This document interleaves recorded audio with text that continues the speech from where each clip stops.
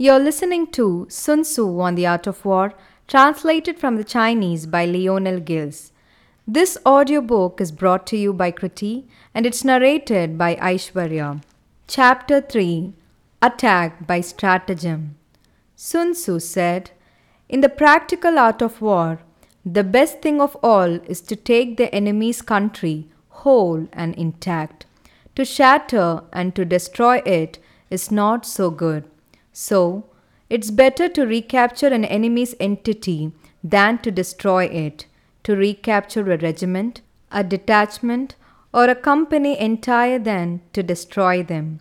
Hence, to fight and conquer in all your battle is not supreme excellence. Supreme excellence consists in breaking the enemy's resistance without fighting. Thus, the highest form of generalship is to balk the enemy's plan. The next best is to prevent the junction of the enemy's forces. The next in order is to attack the enemy's army in the field, and the worst policy of all is to besiege walled cities. The rule is not to besiege walled cities if it can possibly be avoided. The preparation of mantles, movable shelter, and various implements of war will take up 3 whole months, and the piling up of mounds over against the wall will take 3 more months. The general, unable to control his irritation, will launch his men to the assault like swarming ants, with the result that 1/3 of his men are slain while the town still remains untaken. Such are the disastrous effects of siege. Therefore, the skillful leader substitutes the enemy's troop without any fighting. He captures their city without laying siege to them. He overthrows the kingdom without lengthy operation in the field.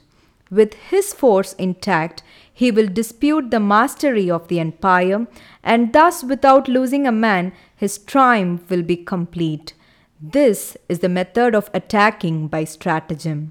It's the rule in war, if our forces are 10 to the enemy's 1, to surround him, if 5 to 1, to attack him, if twice his number, to divide our army into 2.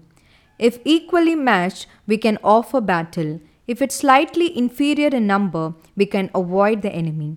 If it's quite unequal in every way, we can flee from him. Hence, though an obstinate fight may be made by small forces in the end, it must be captured by larger force.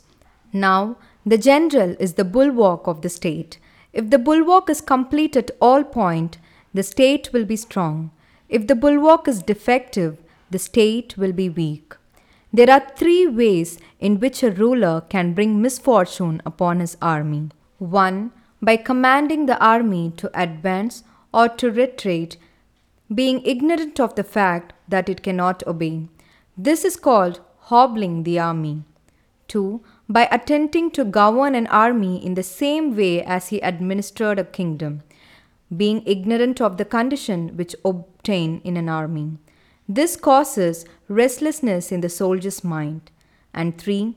By employing the officers of his army without discrimination through ignorance of the military principle of adaptation to circumstances. This shakes the confidence of the soldier. But when the army is restless and distrustful, trouble is sure to come from the other feudal princes. This is simply bringing anarchy into the army and flinging victory away. Thus, we may know that there are 5 essentials for victory. 1. He will win who knows when to fight and when not to fight. 2. He will win who knows how to handle both superior and inferior forces. 3. He will win whose army is animated by the same spirit throughout all its rank. 4. He will win who prepared himself, waits to take the enemy unprepared.